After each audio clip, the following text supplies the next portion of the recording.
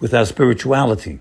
Not only our spirituality, but our friends' spirituality. So over here, we are seeing some tremendous mitzvot about unshmartem, guarding. We must be guarding all these things, because we have to guard your life, my friends. Guard your health. Look both ways when you cross the street. That's guarding your life. That's a mitzvah. Look both ways.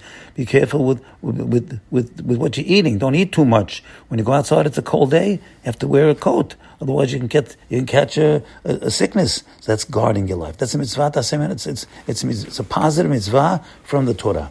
Now, we have to know, we have another mitzvah in our parasha, which is called a chok. A chok means it's a kind of mitzvah that really no reasons are given, open reasons are given next to it. So one is, and the classic is, sha'atnez, wool and linen together. We're not allowed to wear wool and linen mixed together. You can't wear that. Jewish people cannot wear that stuff. The question is, why not? Now, again, the open reasons are not given over there, but there are hidden reasons. Rabbi Victor Miller used to give the following reasons that can help us.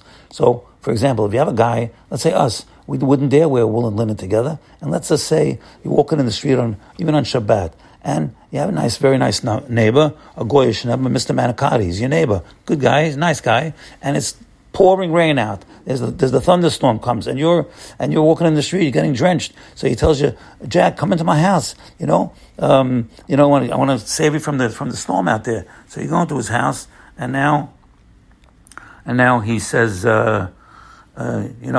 maybe you want to take my coat. Don't borrow my coat. And when you finish, you'll return the coat. Now, if you're worried about sha'atnez, that's a big problem, because you can't wear the guy's coat. But let's say you borrowed the coat, and now maybe you want to return the coat, but he has a very nice daughter over there in his house.